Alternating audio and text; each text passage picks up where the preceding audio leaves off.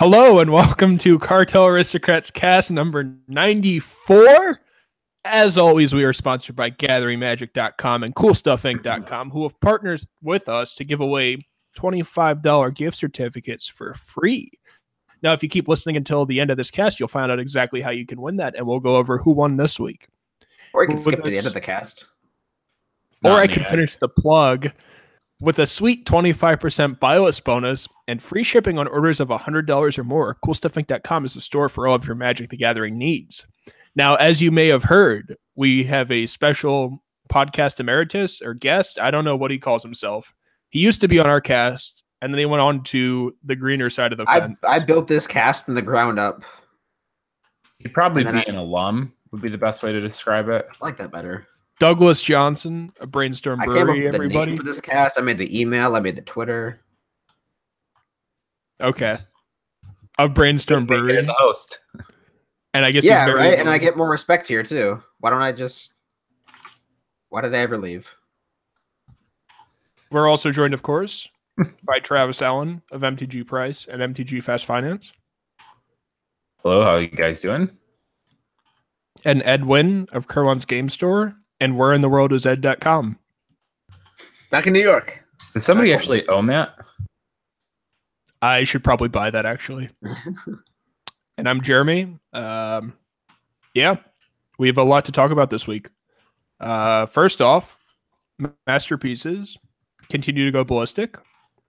Basically paid for Doug's flight to Amsterdam. Basically paid for Ed's flight to vacation to Sydney. And basically paid for Travis to buy more hipster IPAs. I'm not really an IPA drinker. Stouts. Barrel-aged stouts are where it's at. Oh, I'm sorry. Yeah. My bad. Oh, they're also more expensive, so it really it fits in better. Well, speaking of more expensive, expeditions and invocations are starting to disappear as well. People were going so crazy over those at Hartford. It was ridiculous. Yeah, we've seen days go from $50 to $190. We've seen Force of Will go from $140 to $200. We've seen Aggravated Assault start to trend up. Containment Priest just went crazy. Loyal Retainers has not spiked yet. Good job, Jim, who will be on the cast later. And yeah. I kind of regret selling that one to him because the second I sold it to him, I was like, man, I should probably put one of these in Avacyn. And then now I don't have one anymore. Yep. But basically, a rising tide lifts all boats. And Tabernacle has continued to shoot into the stratosphere. A lot of other reservist cards are going up. Drop of Honey disappeared from the internet again. Can we pause for a moment? I try not to encourage or acknowledge, but I cannot believe that you were going to talk about Tabernacle and did not have a lands pun in there somewhere. I made it through the entire cast last week without 0 puns. No puns last week. I remember, but there was no pun November and April. It just seemed like such a setup for you, and you didn't take it. I don't know, just surprising, I suppose. Yep. It's just interesting that invocations and expeditions are starting to go as well. Gaia's Cradle, which we talked about a while back, is now $450. So congratulations if you guys own any of those. And the judges are still around 1,000, 1,200, I think, from like big renders. And I picked a while ago that card to go from like 1,000 to 2,000 eventually. And I still think that's very much on the table. We've seen the non-foils go crazy and the foils haven't yet. So if you want to judge, there you go. But now you better cradle your wallet closely. Now, of course, we're not here to just basically brag about which cards spiked and which cards didn't spike and which cards we had 1,200 of and which cards we didn't have 1,200 of. Can you just say 1,200 like a normal person? We're 60 score of. Some of us may have had 60 score of these masterpieces. Yes, I definitely aced my British mathematician class in the 1850s, but I died because they didn't know what penicillin was. It was interesting because we've seen Dominaria be completely spoiled. People are opening boxes as this podcast is being recorded. I actually could not make it back to my room to record correctly because I was opening so much Dominaria. But the card stock's great, so don't worry about it. And I don't know what Ed's looking at or what Doug's looking at, but the drop rate's not bad, and pre-orders are through the roof. So it should be a good set. Financially relevant stuff. Order of Benalia spiked. It like tripled this week due to it being at a mythic and not a rare. I mean, History of Benalia? Yeah, that one. The one that has the Noah Bradley art. Went from like $5 to $8. Now it's like 15 to 22, depending on where you look. So financially relevant. If your shop offers pre-orders and they haven't changed the price on that, like, could not be a bad idea. No, I'm just real happy with where Magic is this week. Besides all the price spikes and like people not being able to afford cards, it's been a pretty good week. Hartford was super fun. You should have been there. I was there for 3 hours. I didn't even say hi to you. You were on site? I was on site for 3 hours. Aw. I got like 2 pictures with Cartel fans, and then I left. And 2 of them said that we should get sweatshirts. Like, there's been a lot of listeners lately who have been asking me for merch. And we were looking at like jeans, but like we'd have to get a kid size for Ed and Doug, and that probably wouldn't work. So we'll probably just do sweatshirts in the future. I don't even wear jeans. We can do Cartel cargo shorts for you, Doug. Doug, Jeremy was in Connecticut. The rules of his family legacy are that he's not allowed to associate with people that are worth less than 7 figures when he's in that state. I went to New York and I was amazed that there were highways that had more than 2 lanes. I didn't know what was going on. It was real scary. I met up with a notable finance guru, JR, of Money Drop. We had like a 3-hour lunch and talked about a lot of fun stuff. So that was pretty cool. And I met a bunch of Cartel people on site at Hartford and in New York. So that was awesome. But what was Hartford like for you, Doug? It was a lot of fun. I was working behind the 95 MTG booth, and it was interesting because we've never been up far, like that booth has never been that far northeast before. And so there were a lot of people who didn't recognize the brand. And we had a ton of people just constantly trying to use like credit card or constantly asking if we had a trade bonus. And like neither of those things are true. We did have the best prices in the room, which a lot of people were surprised at. And we were buying cards at the best prices in the room. So that worked out. But the amount of fear of missing out behavior over the masterpieces was crazy. We actually had somebody come up to our booth, ask how many Mind's Eye invocations or masterpiece we had, like the 5-mana artifact that draws cards. It was $20 for forever. Now it's apparently $50. We had them at our booth at $55. They bought 9 of them. And then I heard a story later about how that person went to every other booth and claimed that the highest offer in the room was $60 and asked if the other vendors would match it. And they all basically just told him, no, we'd pay like $35, $40, which is still a good number. And then the dude ended up being stuck with 9 copies of Masterpiece Mind's Eye. So it was just ridiculous. We had people stopping by our booth all weekend, just checking to see if we had more masterpieces, just buying out like Sacred Foundry and stuff. And these were at post-spike prices that were still 10% or so under TCG, and people just couldn't get enough of them. It was ridiculous. And I don't think that behavior. Sorry? You said Sacred Foundry? Yeah, we sold out of Sacred Foundry in like a day or two, and we were selling them at like, I think it was 95. That's pretty shocking. Also, you were selling them at 95, so I find that pretty funny. Yeah. Ed, what was your experience like down under on the other side of the world? People were like a lot less privy to masterpiece spikes. I think a lot of vendors were aware of it, but getting in early on Friday, I was still able to take advantage of some prices that hadn't quite caught up yet. And it didn't seem like they were quite as privy to changes, especially ones that were happening over the weekend. I think like Sunday, some of the ones that had Saturday, late Saturday, early Sunday, some of the ones that had exploded include like some of the Shocklands. Sacred Foundry is one of them. Overgrown Tomb was up there. I think that happened later in the weekend. Yeah. One of the first sales we made behind the booth was a Invocation Blood Moon for $250.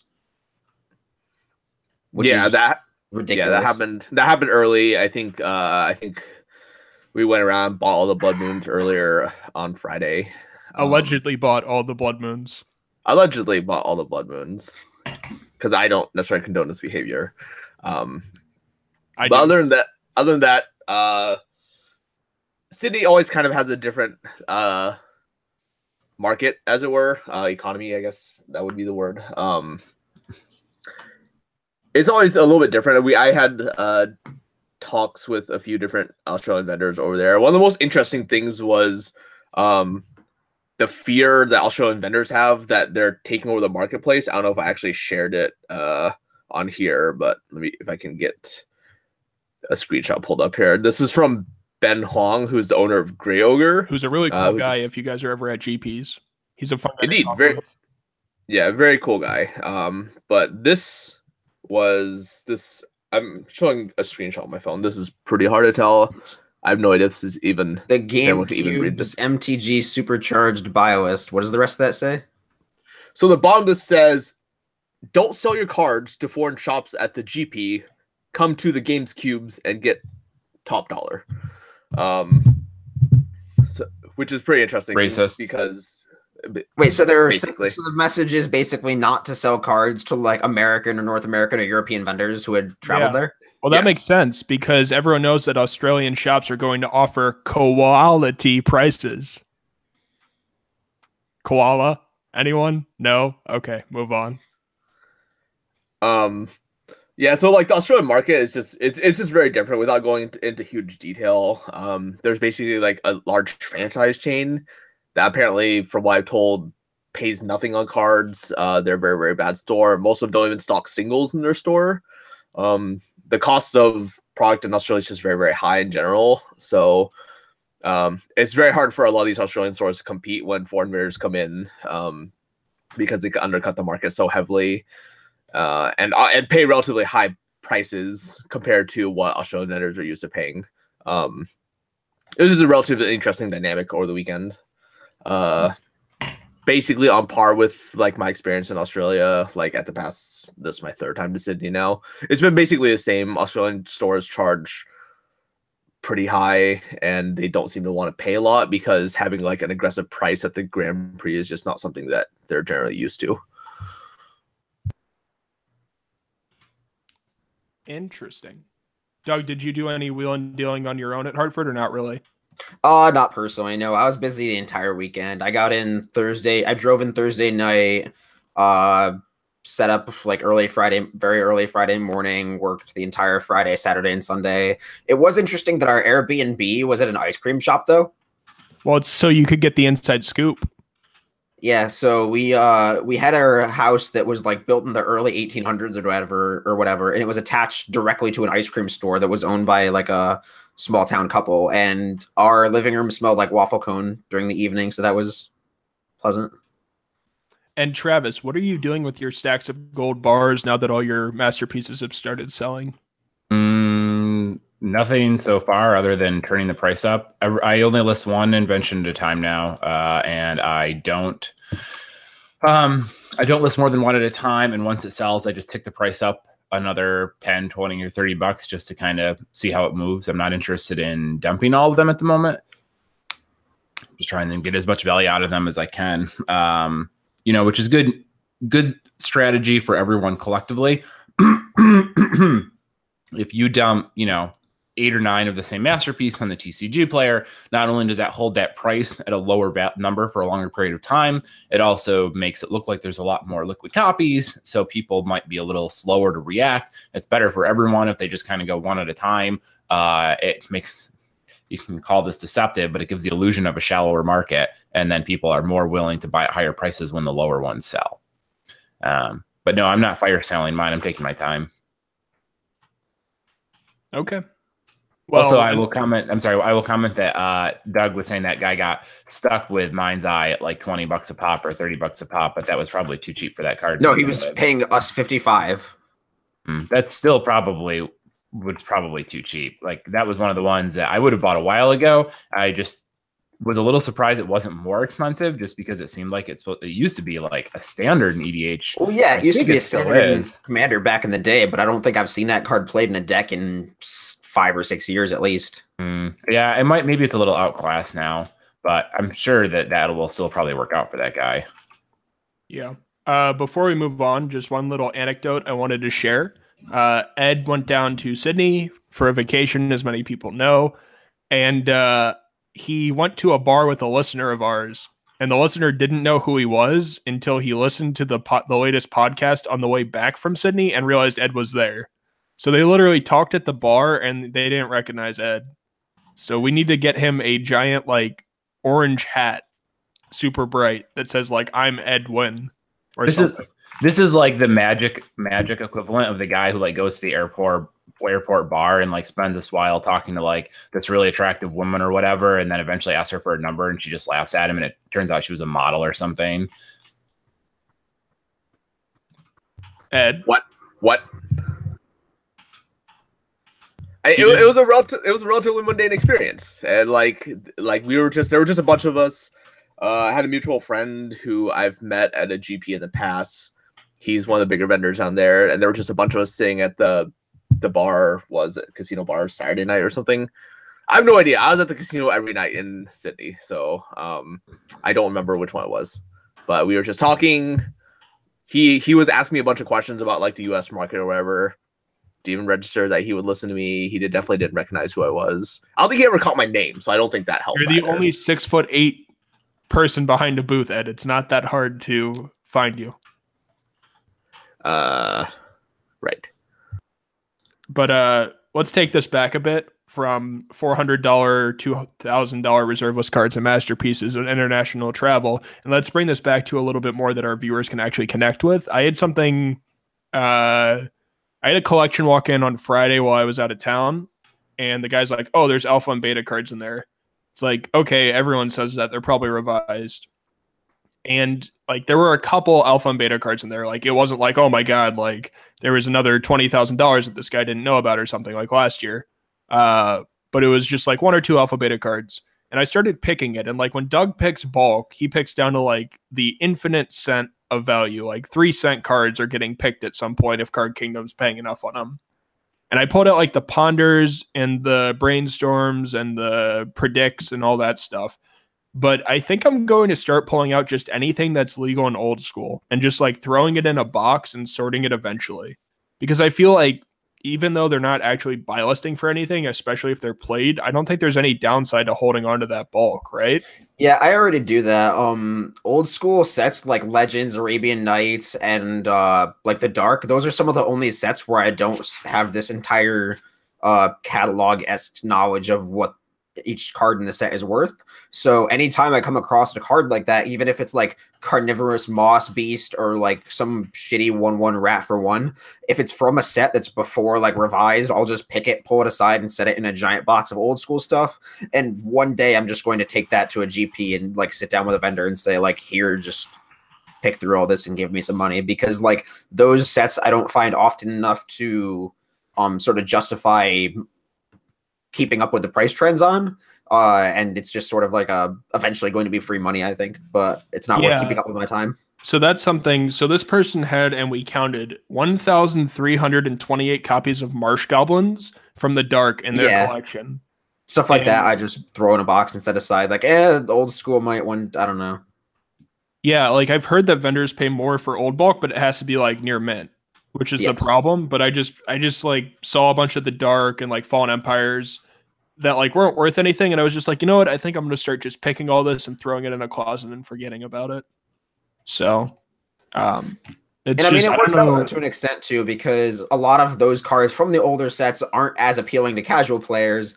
Like you could have a 3/3 Cathodian or whatever from Antiquities. I'm sure that's actually worth something. But for example, some theoretically garbage limited common from Arabian Nights or the Dark or Antiquities, and casual players aren't going to want that compared to like some fancier common from Kaladesh in their bulk, or some card from like Ravnica or Cold Snap or whatever. Like it's just a card that looks a lot noticeably different than the rest of their cards. It might be a little more played. It might even just be noticeable from other cards based on the print run of the back of the card. So like I just don't sell all that old bulk on Craigslist. If it's older than I'd say revised, I just put it in a box and forget about it. Yeah, Travis, is that something you've done when you've like found random collections, or not really? I pull out alpha and beta and unlimited where I catch it. I set those aside. Most of the collections I've bought haven't had that depth of aged cards. And also, the last time I was picking through collections of any reasonable size like that was... Doug, if you keep clicking, I'm going to throw your head through a keyboard. You can mute while your fellow guest is talking. What happened to manners? That wasn't me clicking while Travis was talking. Oh, was it Travis? No. Travis, I swear to God, we've been over this, but continue. I definitely have not muted myself at all within this podcast, but that was not me in the past couple seconds. I'm gonna fly to wherever Travis lives and throw him off the Niagara Falls. If I find Alpha, Beta, or even Unlimited, I would pick it. Arabian Nights, that type of stuff, but I don't see it very often. There's not a lot of collections I have that come through. And, that wasn't something, aside from Alpha and Beta, you weren't really incentivized to do that, even 3 years ago. I like how Jeremy's saying, like, let's get to the stuff that our listeners can resonate with. And then we're talking about Arabian Nights cards. Yeah, he did go, enough of the $400 cards.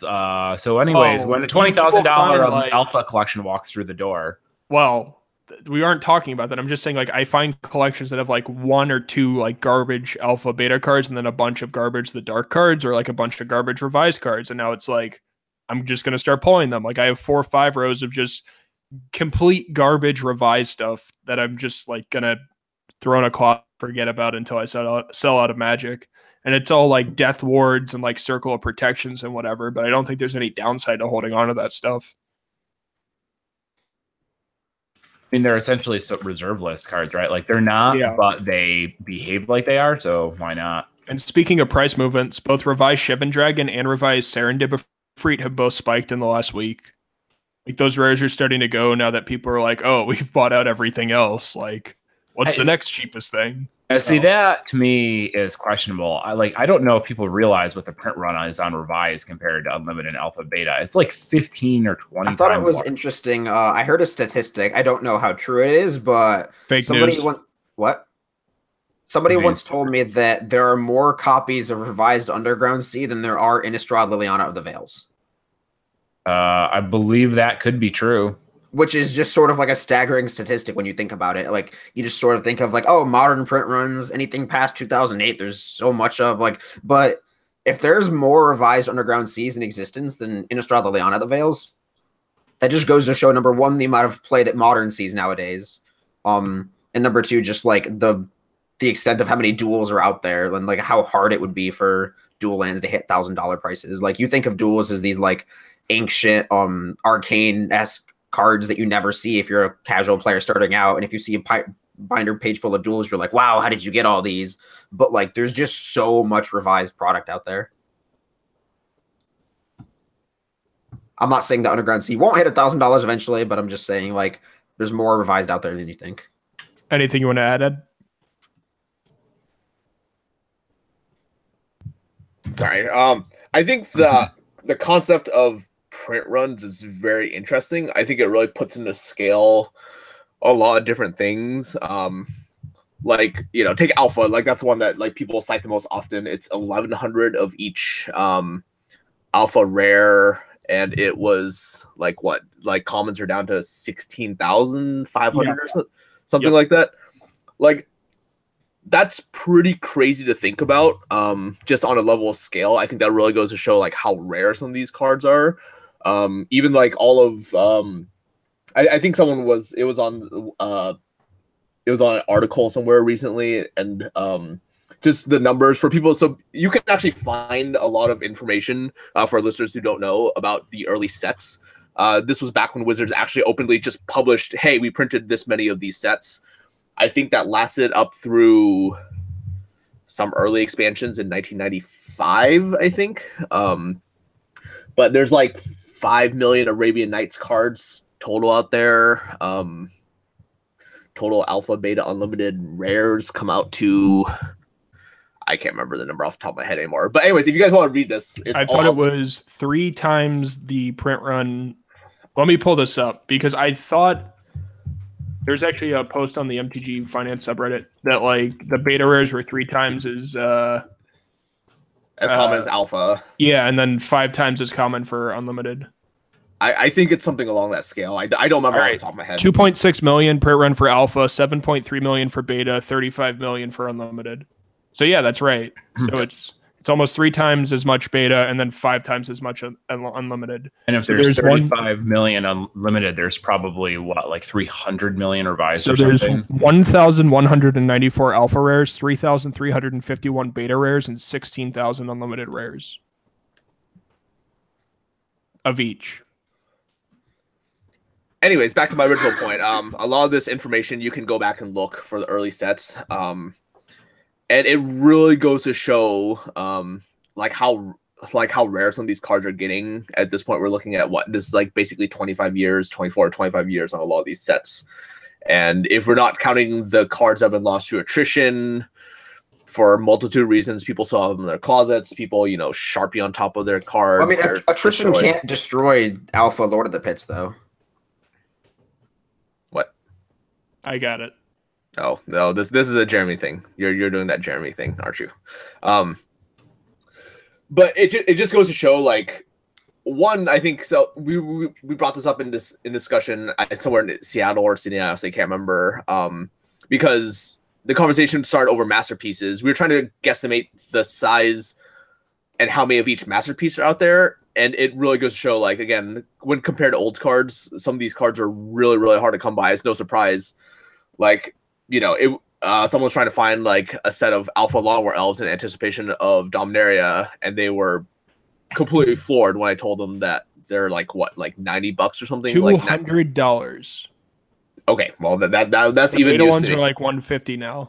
Okay, yeah, I knew they've been steadily creeping up, but there's clearly a lot of demand for this. People can attribute it to, like, I read like these things on the MTG Finance. People think it's like crypto causing this. It's like fear of missing out, like all these things. But not to be the guy that says, I told you so. But I remember back in November we had talked about how prices were just so heavily depressed, and I had mentioned briefly, like, there was going to be a rebound that was going to happen, mainly because you can't have a price index for cards across the board be this low and just kind of expect price corrections to not occur. And I think I mentioned, like, in a podcast, like, it was only going to be a matter of time before we start seeing rebounds on prices, and it just kind of causes this upward trickle where if the base level cards like Modern staples, wherever, if they start to get expensive, which the price index for Modern has gone up since since Bloodbraid Elf and Jace have kind of shaken up the format and has caused a lot of lower level staples to spike. That kind of causes an upward trickle effect where if people, okay, well, my set of Black Cleaves have spiked. Now there's the opportune time to take them and trade them towards store credit, towards duels. It causes the price of duels to go up because now people have, a lot more low-level staples, and people are trying to take advantage and trade for duels. And if duels have gone up in price, which they have, you see now people start to eventually trade those for these higher tier staples, like Tabernacle, is one that's kind of been up there towards the top. Legends for print run is also surprisingly rare as well. That was the number that I looked at and was pretty surprised by. And it's no surprise that Tabernacle is expensive as it is, given the nature of the unlimited print runs. There were some weird things, especially like with the uncommon sheets, where booster boxes can only have one of 2 sheets, which means like you can only get like mana drains in half the boxes. And I think there's like a Caracas was the other uncommon. Yeah, it's Mana Drain and Caracas on the same sheet. Yeah, so you can only get 1 or 2. Your box will only have Caracases, or your box will only have Mana Drains, for example. But anyways, like, the upward trend of these, it has just caused the price index for all cards across the board to go up. And I don't suspect that this is something that's actually going to slow down. And I think it's more than just, crypto going up. Obviously, I'm sure that has influence on it because I know a lot of crypto whales who spend a lot of money on Magic. Someone had mentioned, like, one of the people I know, they have they had 1,000 Leovolds that they purchased with crypto a little while back, and now they're looking to dump it because Leovold is one of those cards that's kind of approaching its all-time high due to how prevalent Legacy is. And the fear of missing out, like, you can say what you want about that. I think some of it's rational and some of it isn't. It really does make me wonder, like, how many of these people would have bought anyways, but they're either pulling the trigger now, again, because of fear of missing out, or if they're just pulling it because, like Doug said, it's just like one of those naturally hot things, and I think there actually is demand for them, even at like, you know, raising prices. People are still going to buy Tabernacles at $2,000. People are going to continue to buy Masterpieces at these prices. And I just don't see an end where like the price index for these cards just don't continue to go up. And I don't see like what can really cause a bubble to pop, which people seem to say that Magic is a bubble right now. But again, I just think this is just a natural progression of what Magic looks like over time when you have a very, very scarce commodity and there's just a lot of demand across the board for it. I just think that dual lands and like alpha beta rares are underpriced compared to the masterpieces right now, even though there's way more demand for masterpieces, if that makes sense. Like Mana Crypt at like $400 versus like a Played Underground Sea for 400 or whatever. It just seems weird to me. And like I really regret selling all that alpha beta stuff last year and just like looking at how much money I left on the table. But it paid my bills, so I guess that's cool. But at the same time, it's just like I owned like, yeah, it's rough. It's hard to take in. Sorry, just sad. I totally agree with you. I think like a lot of the like alpha beta stuff. I'm actually surprised that relative to unlimited power, alpha beta power is actually as cheap as it is. Over the past few years, we've seen like most unlimited power like trend upward in price, but a lot of the black border power has stayed at a relatively steady multiplier, which is kind of the gauge I use on these things. It always feels like, you know, we looked at scale of rarity on beta alpha power. We can kind of guesstimate what multiplier people should be expecting on these rare things compared to their unlimited counterparts. Same can be said for like, you know, unlimited dual lands versus revised dual lands, or etc. Same as like masterpieces versus their normal counterparts. We expect a certain level of multiplicity, again, relative to their rarity, playability, etc. And it definitely is surprising that we haven't seen a huge, like, I shouldn't say huge, but a steady upward trend for, you know, like beta and alpha power. Again, because unlimited power has just gone so much more popular. The demand has just gone through the roof on that kind of stuff. Yeah, I'm glad we keep touching on all these things that are completely rational to our listeners and just super useful. Well, then, Doug, you come up with a topic. You guys want to do Breaking Bulk? Well, that's not our segment. Will we get It's my segment. From Jason? You know what? We're sitting here talking about alpha and inventions and cards that cost $1,000, $2,000. That's not something our listeners are ever going to think about or deal with. Why don't we talk about the difference between cards worth 2 cents and 4 cents that you have to, when you have to thumb through 200,000 cards a month for this to matter? That's accessible. Breaking Bulk time. I've got a card that is actually like $4 or $5. I'll bet you can't guess it. A $4 or $5 Magic card, and you want me to guess it? Yeah. Wait. No, like I'll give you information about it. Like it's all right, let's do this. This is easy. It's a red rare from Mirage. Zerillion of the Claw. Nope. It's not Firestorm because that's more. It's a red. Firestorm is also not because I picked it today. Weatherlight. Mirage's Weatherlight. It's a $5 rare from Mirage, and it's red. Because you're gonna skip past this in bulk, and you're not gonna know because it doesn't have a rare symbol. Give me some more information on it. It's an enchantment.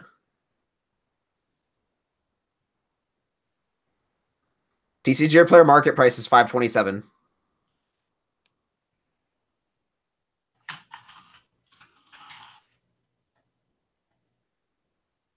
Is it an enchantment? Is it a world enchantment or just an enchantment? It's a world enchantment, which I think gives it away. Okay. Chaos Sphere? Yep.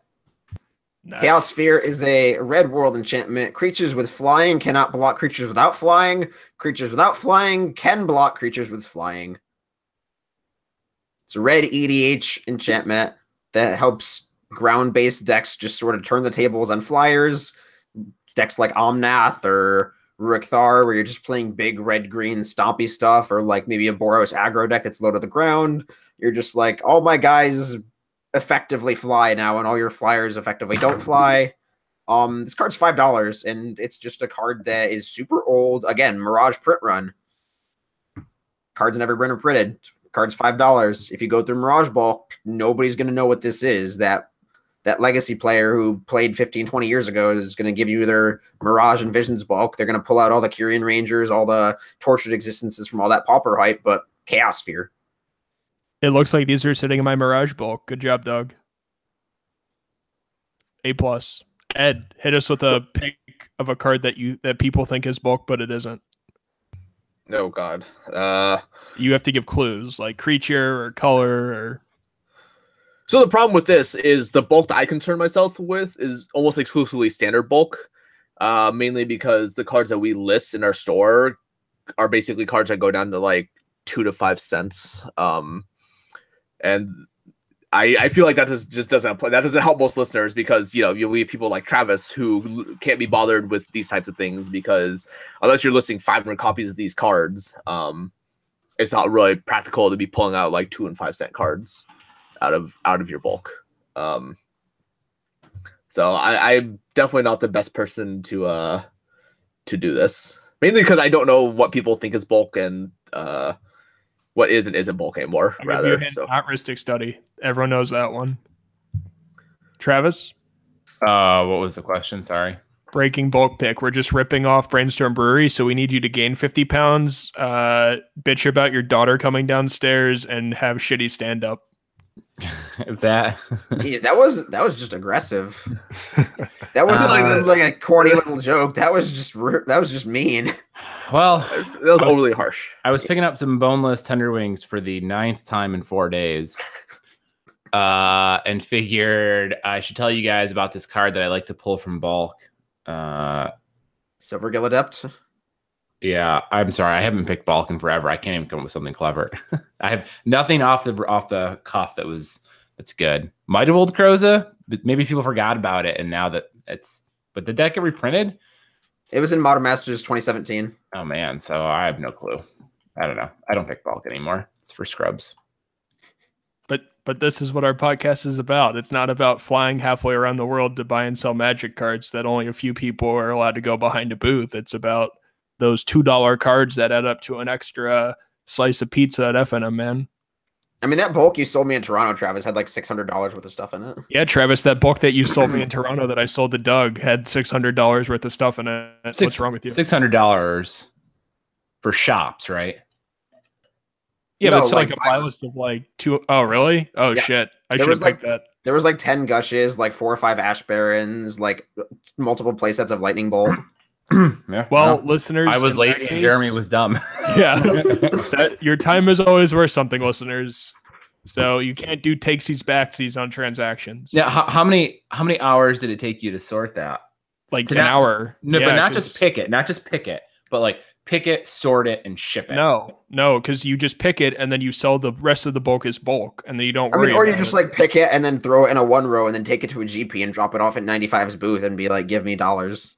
But you have to know to pick the cards. Now that one might have been a softball, right? Like lightning bolts and gushes, you don't have to be an expert to be able to pick, but it would have taken me probably a lot longer. Aren't you the expert? So shouldn't you have picked your own bulk?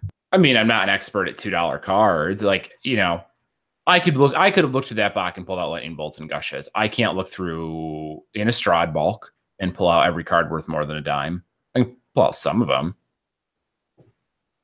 Okay. Invisible Stalker, Pierce Card, Delvers. Moon Mist is a big one. Ghost Quarters, like the best one. Knot of the Bone. I don't pick that. That's like 4 cents, man. Yep. You need a real hobby. That's not a hobby, it's a job. Yeah. Yeah, so if you guys want to become like Doug, get on a podcast, charge people for their for your content if you want access to after hours.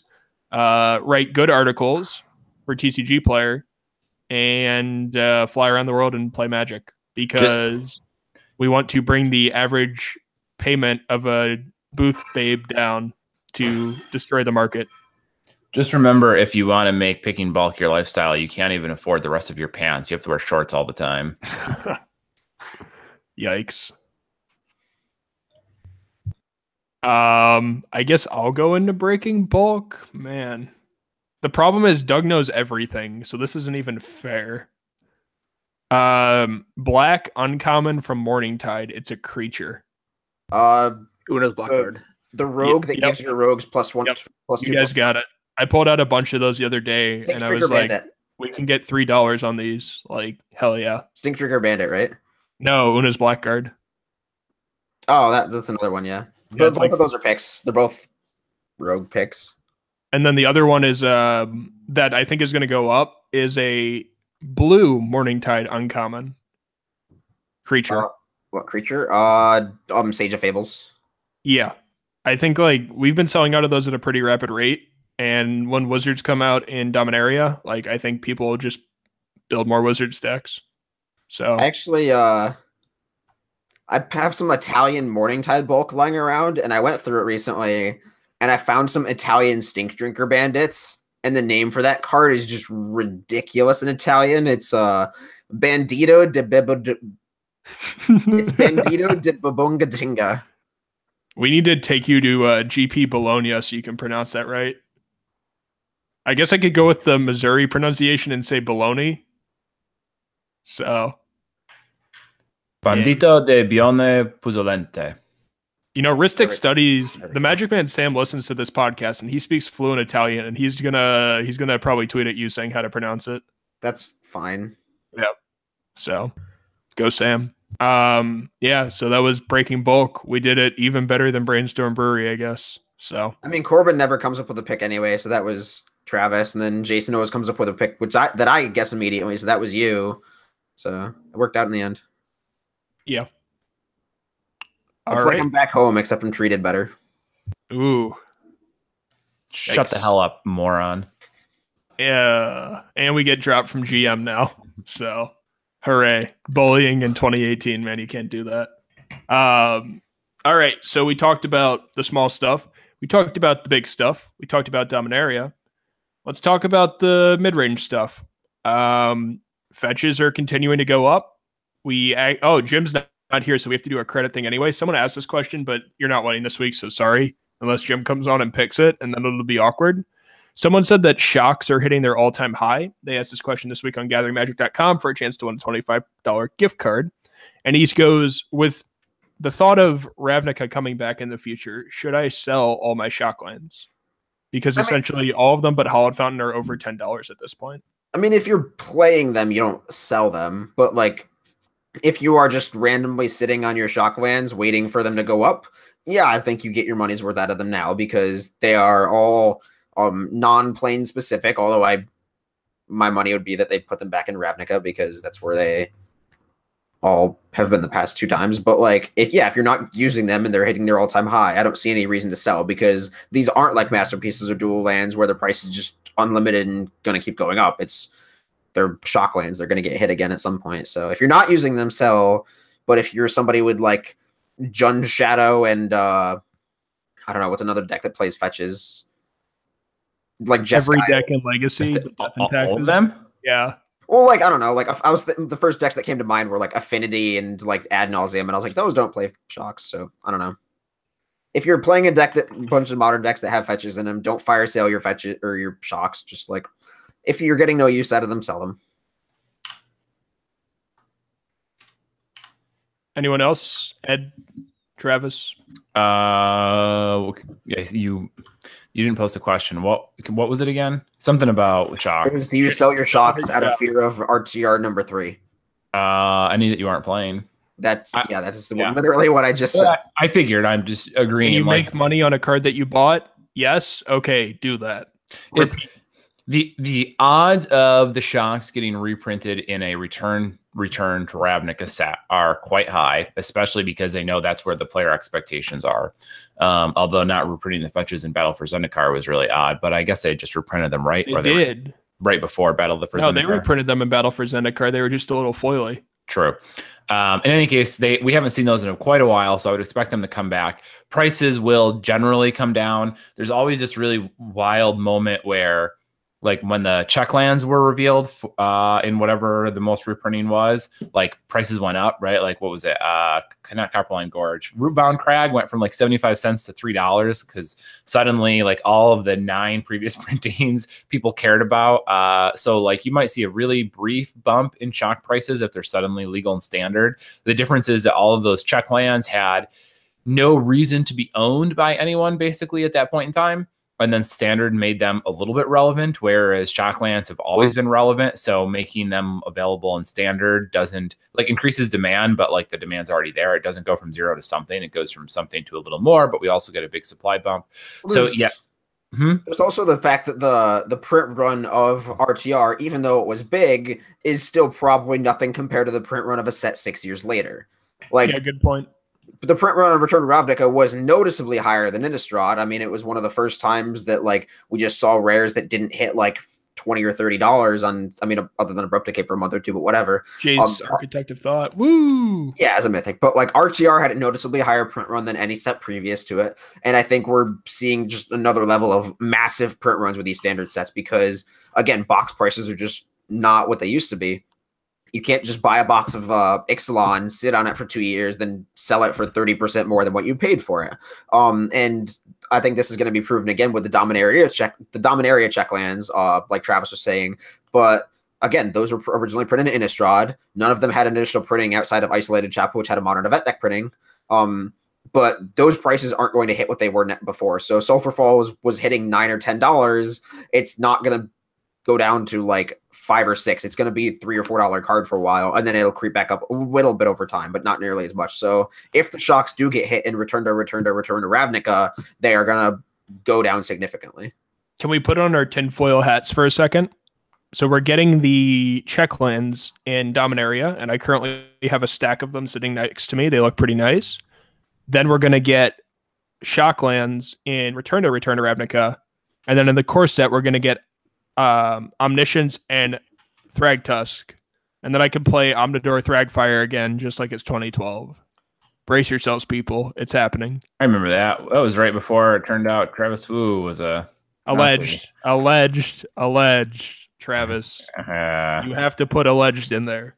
Do I? No legal. It's not a legal statement. It's a gathering magic statement, probably. Yeah, say it's your opinion that. Okay.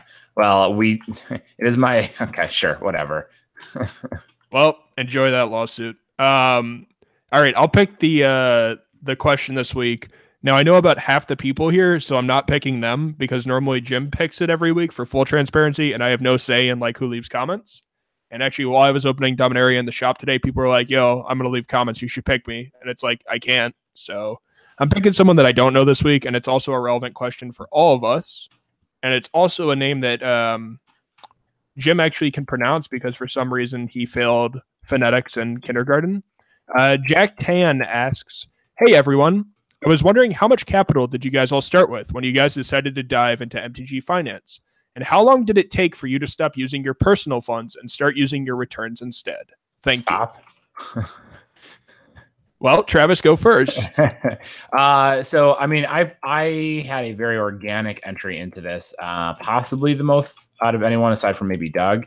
I had a kind of a crummy job that I was not in love with.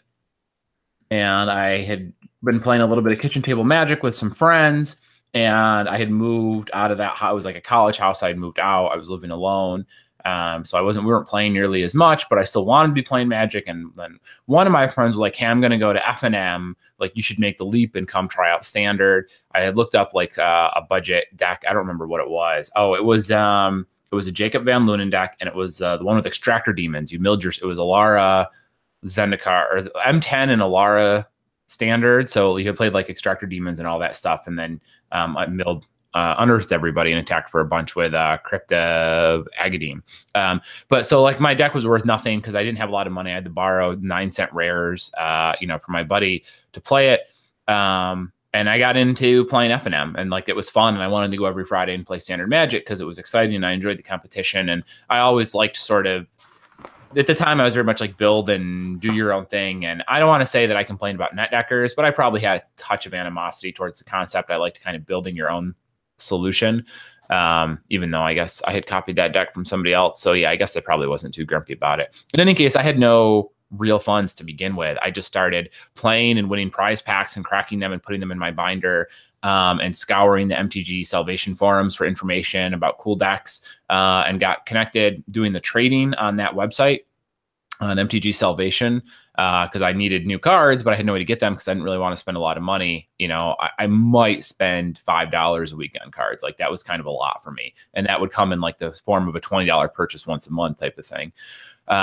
Luckily, my buddy had some cards because he'd been playing a little bit longer than I did. So he could tell that I was very quickly figuring all this out. So he handed over to me, I don't know, 100 standard rares and said, here, let's make this our joint collection. You can deal with trading it because I've got a kid. You know what you're doing.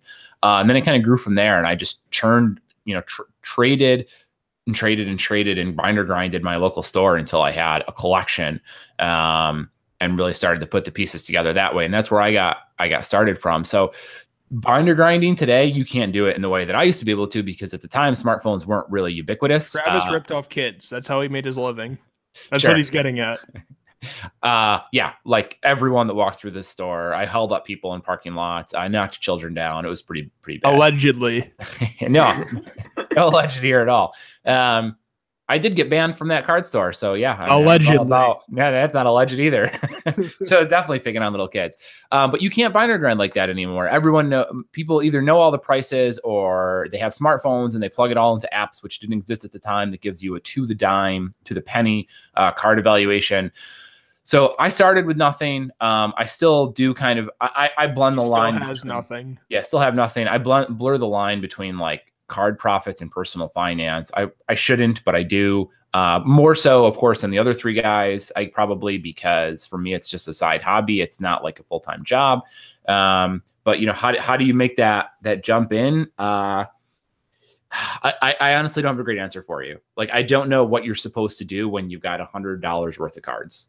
You can try and grind trades. Really, you'd have to trade speculatively. You'd have to be taking your card that's worth $15 today and the other guy whose card is worth $15 today and make that trade knowing that yours is going to go down and his is going to go up. That's how you're going to generate value in trades these days. And that's been written about extensively. You know, those articles were around a couple of years ago when smartphone apps became ubiquitous enough that you couldn't kind of value trade anymore.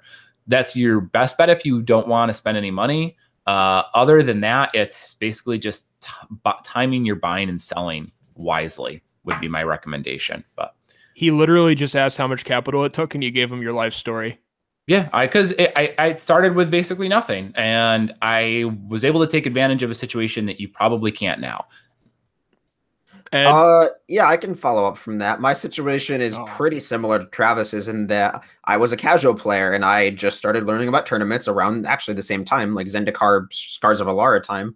And so I dipped my feet into the competitive scene with a very budget allies deck that relied on Mimic Vat and whatever the hand disruption ally was to make them lock them out of the game or whatever. And I was playing against like Jace decks and Gideon Jura decks and competitive mono red that had goblin guides or whatever, and I was getting destroyed. And so as a high school kid with basically no income, I was relying on trading and learning the market and just sort of trying to figure out, okay, what's the best way for me to turn this pile of garbage or like this booster box I got for my birthday into like an actual collection. And so I realized that probably the most profitable way for me to turn, instead of like $2 rare to $3 rare or $10 rare into $11 rare, was for me to figure out a niche that nobody else in my store was using. And that was bulk commons and uncommons at the time. So I would offer to trade for or buy or just sort of salvage the commons and uncommons that were around, or offer to trade for people's bulk and trade off my slightly few playable rares and turn them into like thousands of commons and uncommons that I kept at my mom's house. And then I would pick out all the mirror galvanizers, the palladium mirrors, the Hara free blades, and the exsanguinates and all of that stuff, and just turn those into store credit, which I would use to buy higher end singles. And I just sort of churned that over and over until I started to have a reasonably decent sized collection and play competitively. And then by the time I went to college, I just sort of had $1,000 in my bank account that I had saved up from a part-time job at Kmart. And it just so happened that I looked into a situation where I was the only person at our gaming club who was willing to spend cash on cards. So person who's never been to the gaming club walks in with a godless shrine and says, hey, I'm not using this. I'd like to trade it. And then everybody else in the room says, no, I don't really want to trade it. And then he says, well, I want to sell it. And I'd be like, I'm not using it, but I'll give you $5 for it. And then I just sort of learned to take advantage of setting up a TCG Player Seller account or an eBay account. I learned what buy lists were, how to turn cards into store credit, into cash, and I just sort of used that $1,000 in capital. Again, as a college student, I was lucky enough to not have bills at the time. I didn't really spend my money. You're forgetting that you got a scholarship. Sure. Yeah, like I also got a scholarship but that all went to college tuition. So yeah, but like you were so good at Magic that Gamers Helping Gamers gave you a scholarship. I mean, I didn't get the scholarship based on my skill in the game. No, it was entirely based on the fact that you top-8'd a draft. Okay. It was about my ability to talk about and write about my experiences as a player, but and also that I told John Finkel that Storm sucked to his face. But yeah, I started with $1,000, and that's the answer to your question. But I had a similar situation to Travis, where I was fortunate enough to be able to take advantage of those sort of last few days of Wild West trading and being able to capitalize on the fact that I knew what certain cards were worth and other people didn't. And I'm not saying that I walked up to somebody and traded their $50 card for my $2 card or whatever, but I was willing to trade for 1,000 bulk commons and uncommons, which again, nobody else in my area wanted to do. Nobody wanted to deal with the bulk garbage. Nobody wanted it to take up space. And I would just say, yeah, I'll take all of it. And so I just sort of carved a niche out for myself. And I did the work in learning which cards were worth pulling out of bulk, even down to the quarters and 10 cents. And I would eventually ship a couple $100 to a buy list at the time, which was like ABU Games or Adventures On or Strike Zone at like back in the day. And then I just sort of built a collection from there. And that accumulated enough to the point where I became just that guy. I was that guy to bring your cards to. I was that person to sell your bulk to. I was that person to sell a modern deck to. I was that person to buy a modern deck from. And it just sort of spiraled out of control from there. That's all I got. I guess, yeah, like if you don't have the capital to spend on Magic, then you probably shouldn't get into the game. Like you should obviously fulfill your more important needs first, like your ability to sustain yourself and pay your bills and food and rent or whatever, because I buy collections for people who choose not to do those things and then they lose out on value. Ed? I started with basically no capital. This was back when all you of us bootstrapped it. You heard it here first.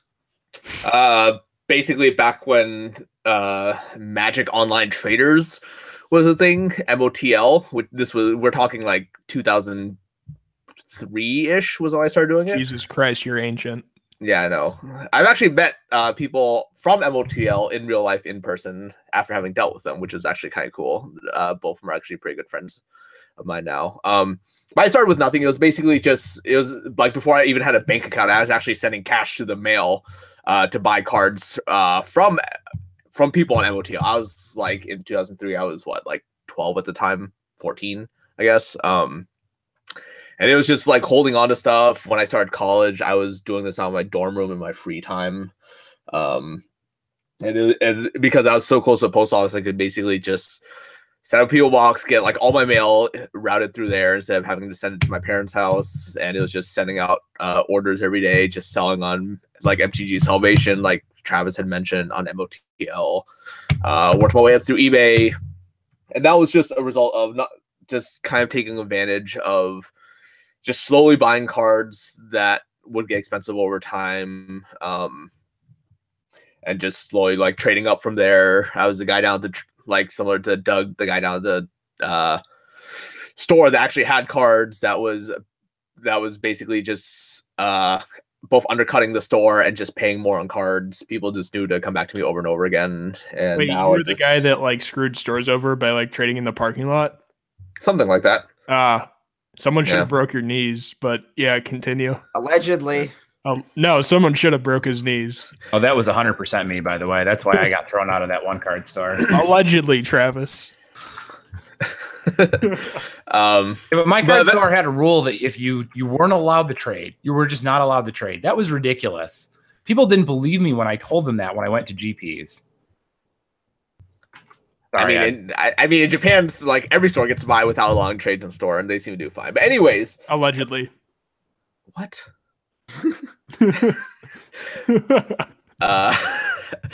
anyways, it just got to a point where I just realized, like, oh, I don't even need to bother with card stores. I don't even need to bother with these kind of things. I could just run it all from my house. Just have people mail their cards to me. I would mail cards out to them. Send cards out on eBay, whatever. I don't even know like that eBay account anymore. It's been so long since I've used it. Eventually, that just became going to Grand Prix. Etc. The line where it became when I stopped using personal funds and started using returns instead, like there's no real clear line. It was just at some point where, okay, well, I need these cards because I would still like buy cards because I need a standard deck. Well, I need to keep a standard deck for myself. Eventually, I need a modern deck. I would keep a modern deck for myself. And then at some point, it just became okay. Well, I just don't have I think it was like at some point last year on the cast I talked about. It's like okay, I have no desire to own cards anymore. I don't even need to own a modern deck. I play, like the extent to which I get to play Magic now is one draft a week. I have no reason to own modern cards. So basically everything to me is just, a piece of cardboard that's worth money. And that was probably kind of the tipping point where it's no longer my personal money. It's just these are all various. Yeah, I think that detachment that all of us eventually experience, while it might sound a little gloomy, is sort of one of the best financial tools to make you money in this game. So like there's so many people who I traded with back in the day who I would point at a Snapcaster in their binder or like a Tezzera Agent of Boss or whatever, and they'd say like, oh, I don't know, I might use it one day eventually, I don't know. But like for me at the time, everything that was not being consistently played every week was just liquid. And that's just something that if you want to get into this and want to start trading successfully, you need to draw the line in the sand of what your personal collection is, make it relatively small, not very small, because you need to understand that you're not going to be playing as much as you think you will. And then just everything else is liquid. And I wrote an article about this a while back on MTG Price, but basically the premise is that nothing is sacred. Everything has a number. Everything has a price. If somebody points at a card in your modern deck and they're like, I want to buy that, you have a number. It might be higher than normal, but it's a number. I just want to chime in real quick to comment that no one wants me to have my origin story. It's okay. They'll save it for Thor Ragnarok or something. But sure, go ahead, Travis. Trust Fund isn't an exciting story, but allegedly. I will say that that detachment you hear from us also comes from like I had played Magic for a long time, years and years before I got to the point where I got comfortable getting rid of all of my stuff, I guess. Like that, right. And that just comes with playing a lot of Magic for years and years and kind of like having a period where you're not playing as much. So if you're heavily invested in the game, that's harder to do. I think we've all emotionally taken steps back, not on purpose. It just comes with having played for so long and, play groups. I mean, we still have all of our, it's not that we all just view this as a giant money making machine. I mean, we still have emotional attachment to the game. We still enjoy spoilers and previews coming out. Do we? Well, I don't know. Maybe not all of us, but like, I mean, I don't know. I'd be really surprised if you guys didn't just have like a personal like attachment to a few cards or like something. Like maybe I'm naive. I've got a couple EDH decks that I probably won't ever sell. I've got like a few specific like cards in my collection, like a foil set of Therese Nielsen Light from the Loams I'm never going to sell, stuff like that. Definitely young and naive. Yep. Grandpa Ed over here with the hard-hitting knowledge. He didn't fight in Vietnam for you to waste time not selling cards, Doug. I started with $100 and I got lucky. Legally, your parents gave you another $100. Legally, I stopped using my personal funds when I filed for my first LLC, which I recommend everybody do if you're like selling even 4 figures of Magic cards. It's just worth it depending on your state. And then I think all the vendor, like I bring a ledger to every single GP and I record every single transaction. And like sometimes that can be fun and sometimes it can be a pain in the ass when it's like, oh, I want this $5 card at your booth. It's like, yeah, well, I'm writing this off as a business expense because it is, but so like, sorry that I have to take another minute out of your time to buy a $5 card and have you sign this piece of paper. But yeah, like I like to keep my taxes super clean. So yeah, I started with $100 and got lucky, and that was pretty much it. I feel like there's a lot of steps you are neglecting to mention there, but I've talked about it on previous episodes of Cartel. Like we went to a yard sale and I had $100 and I did really well. That was it.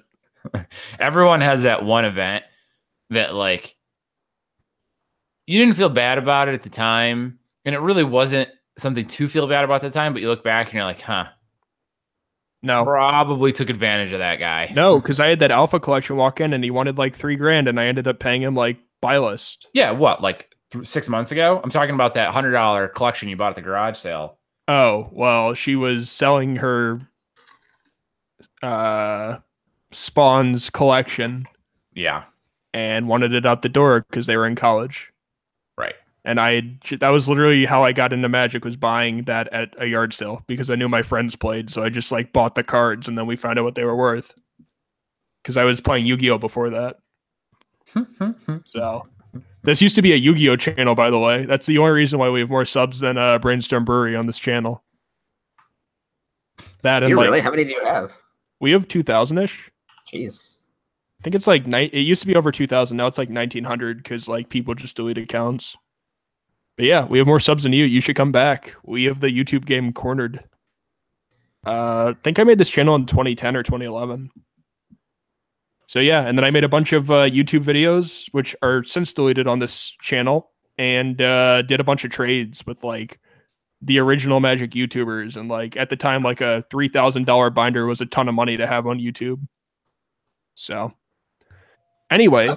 Amusingly enough, one thing I actually remember doing when I first started was every event I was at, whenever I did a trade, this actually stuck around for a while, was I would actually take a picture of the trade, or if I buy listed something, I would just like make a little piece of paper that said like, this is why I buy listed things for. So I've probably since deleted them, but I probably have a flash drive somewhere that has like just pictures of just like literally every single trade I did, and how well did I do here? I just like look back and think like, man, that was. If you ever want to feel depressed, look at your online buy history from like 5 years ago. Yeah, TCG player, whatever. I was just gonna say that. Like, I bought Judge Hierarchs for $40 like forever ago. Whoops. Are you kidding? That's nothing. No, I know, but like that's my personal like best is like, I bought Judge Hierarchs for 4 or 5 years ago and then sold them for 50 or whatever. But like.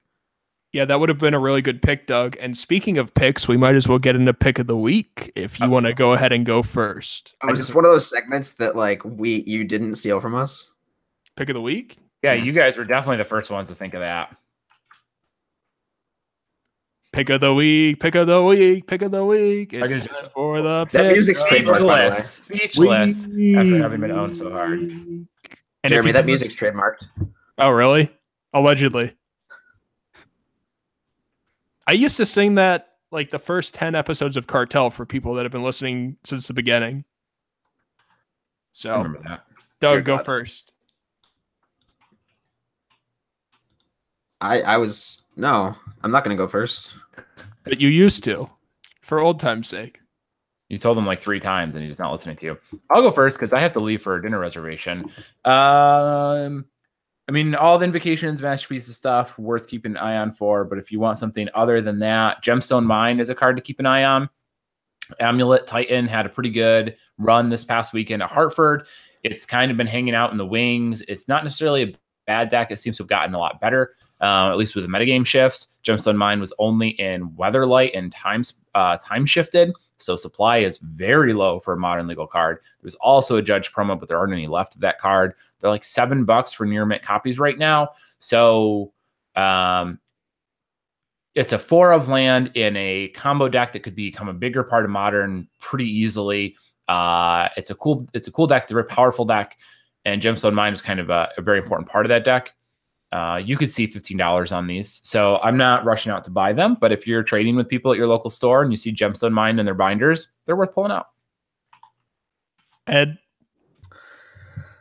I could also say another masterpiece, but at the risk of, people saying I'm here for pump and dump or whatever. Well, you are, allegedly. Pump and dump is what I was going to do in the hour he's got after the cast is over. Oh my God, we're a family-friendly podcast, I think, allegedly. Yeah, so masterpieces, keep doing them. Whatever you people do with masterpieces, Pump them and dump them. Sure, if that makes you happy, then go for it. Gultha Primal Hunger and just as Sun's Avatar. Both these cards go hand in hand. They seem to be very, very popular pair of commander cards for whatever reason. I think I think people like Jim, you just have kind of the big dinosaur effect going with them. They're both pretty nifty. I think Galtha is potentially bordering on the edge of competitive playable. Yeah, I think it's on the tail of competitive play. What's Galta? It's the one that costs less. It's the mono green one. Yeah, the 12-mana 12/12. Oh, okay, that one. Yeah, reduces X by power. The other one is strictly just like a large dumb dinosaur. I don't even know what it does. I just know that it sells ridiculously well. Gishath or Zakama? There's two Naiad legends. Yeah, Gishath. Zakama is like a little bit more expensive. I think that one's a little bit harder to get in, even though it might be a better card. But people seem to like the whatever abilities is like tutor for a dinosaur, or look at the top card amount of cards for dinosaurs. Something. I have no idea what the card does. It's a Timmy effect, so Timmy's like buying it. Sure, great. That card just sells ridiculously well, and I've actually noticed that at GPs the buy lists have steadily crept up on this card, but I've noticed that we're paying 5 on Zakama in Hartford. That seems relatively low for how much it is. Isn't it like a $10 card or something? No, I think it's like seven. I'm pretty sure Justin sells on Amazon. I'm pretty sure that card is much higher. Allegedly sells on Amazon. Yeah, the TCG low is like 7, and I know we're paying 5. Okay. I know GSAT is like relative to how much it is. Buys have been creeping up. It's one of those things that it will always sell well. You'll always find people who will want them. The foil multiplier on both of these cards is actually pretty ridiculous. I think GSAT is like a $25 foil or something. If you can somehow find those, you can usually find people like dumping like the pre-release foils for relatively cheaply. Just picking them up, you'll always be able to flip them. There'll always be someone who wants to make a dinosaur deck. And I think Galtha is on the verge of being playable. So just picking up a few of those at its current price is not going to be bad, especially since buy lists on it usually teeter at like 1.5 to $2. You can probably squeeze someone for $2, and it's basically like a $3 card. So I don't think you can go wrong there. All right, Doug, hit us with the pick of the week. I found one. It is Shinka, the Blood-Soaked Keep from Champions of Kamigawa. It is a legendary land, and it adds a red, so it's quote-unquote a better mountain, other than the fact that it's not basic. And you pay a red and tap it to give a legendary creature first strike until end of turn. There's not a whole lot of depth to this one. It's not as though there's some grand scheme of behind why it might be good in the future. There's like 5% of the total legendary creatures of all time in Dominaria, I think is what the number was, which is crazy. But there's a lot of Legends of Dominaria. There's a lot of commander decks that are going to be coming out because of Dominaria. And this is just sort of a land that isn't as high as some of its counterparts. Like I know Shizo, whatever the black one is like $8. The Shizo Death Storehouse. Iganjo Castle is like $8. This is on the lower end of, it's not as good as either of those. But it does give your commander first strike. It gives a lot of other cards in your deck first strike.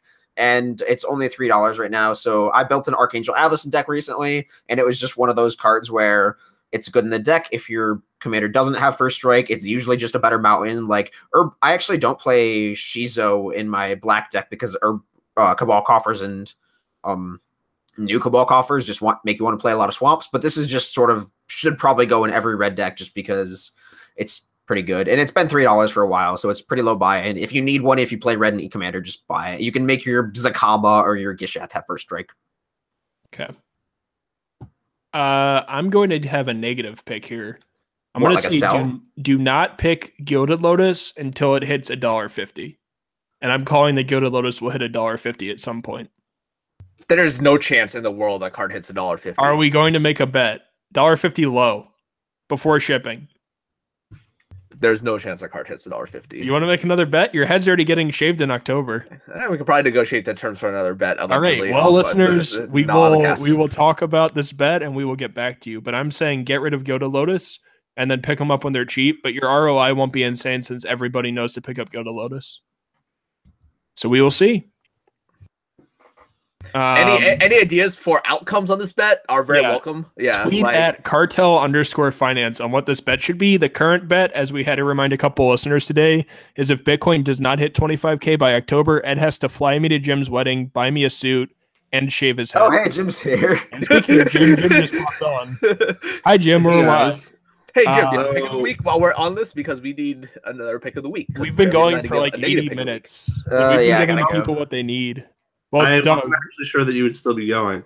So I apologize for being so late. I was just give us a pick, Jim. They don't care. I gotta tag out. Thanks for having me, guys. Doug, where can people find you? You can find me on Twitter at Rose of Thorns. My articles come out on TCG Player every Tuesday. I also do some video content there every now and again. You can find me on Brainstorm Brewery every week. Our cast comes out on Friday or Thursday to the Patreons. Well, to some of the Patreons anyway, the non-poor ones. I guess that's it nowadays. Well, thanks for coming back on. No, you can find me behind the booth at GP Toronto, behind 95 MTG booth, and probably Vegas too, and a couple of the GPs this year. So I'll let you busy. It was good to have you back on again, man. We missed you. Yeah, thanks for having me, guys. Yep. Yeah, I missed you too. Yeah, Doug. All right, Jim, pick of the week, and then we got to end this cast. So what did everyone else pick? I said not Gilded Lotus. We're soon to have another bet going. That's not a pick. Jeremy seems to think Gilded Lotus is going to be $1.50 at some point. If they're $1.50, I'm going to buy a lot of them. They're like $3 pre-order right now, right? Like they can drop to $1.50. I mean, it depends on where you look, but I guess so. All right. Anyway, my pick of the week is Seal Away. It is the white enchantment that has flash that exiles a tap creature. That's as close to Journey to Nowhere as we're going to get. It's probably going to be a pretty good card in the upcoming standard. It's very good against pretty much every legendary creature because they all attack and block. I can imagine that this is going to be like a Braid where it's just like a $3 card that everyone plays at some point in time. So for less than $1, I think these are good. All right. Well, this was a good cast. We got a lot in, and this is a lot longer than what our listeners don't pay for in the first place. So I feel like we delivered on value this week if you're all about EV. Plus, you got to hear everyone's origin stories except for Jim, which is too long to tell on this podcast. You can find Travis at Wizard Bumpin' on Twitter. He is also on MTG Fast Finance, and he writes for mtgprice.com. If you want his hot takes on what Magic players should wear to events, I would definitely recommend contacting him there. If you want to find Ed, he is Edwin13 on Twitter, and you should tweet at him because people don't know what he looks like at GPs, and he has a pretty recognizable face, so I don't know why. Anything else, Ed, on your front? No. Okay, and you can find Jim at PHROST_, where hopefully the Lightning come back. Anything you want to add, Jim? Sorry for not being here for the beginning of the cast, but I think this still counts. If you have any questions, you could always send them to me on Twitter. Sorry for not being here the entire cast. Okay. I'm Jeremy. I got here for pick of the week. That's like the most important part. We had a lovely discussion cast this entire time without you, Jim, allegedly. And then you came on and started yelling at people. So I didn't yell at anyone. I was just going to tell you that I'm sorry I'm late. You can find me on Twitter at MazuraMTG. I will probably be at GP Beijing, into GP Toronto, into GP Birmingham, into not GP DC. So Ed and I will be traveling around the world probably. You can find us on Facebook at Cartel Aristocrats. You can find us on Twitter at Cartel Aristocrats. You can find us on SoundCloud, Gathering Magic, and of course YouTube, where we still have more subs than Brainstorm Brewery for some reason. We don't charge for this content, so we appreciate everything. If you guys want terms for the bet, tweet at us, message us on Facebook. We get back to you pretty fast. Thanks for listening, guys. Have a good one, and stay tuned for next week. Bye.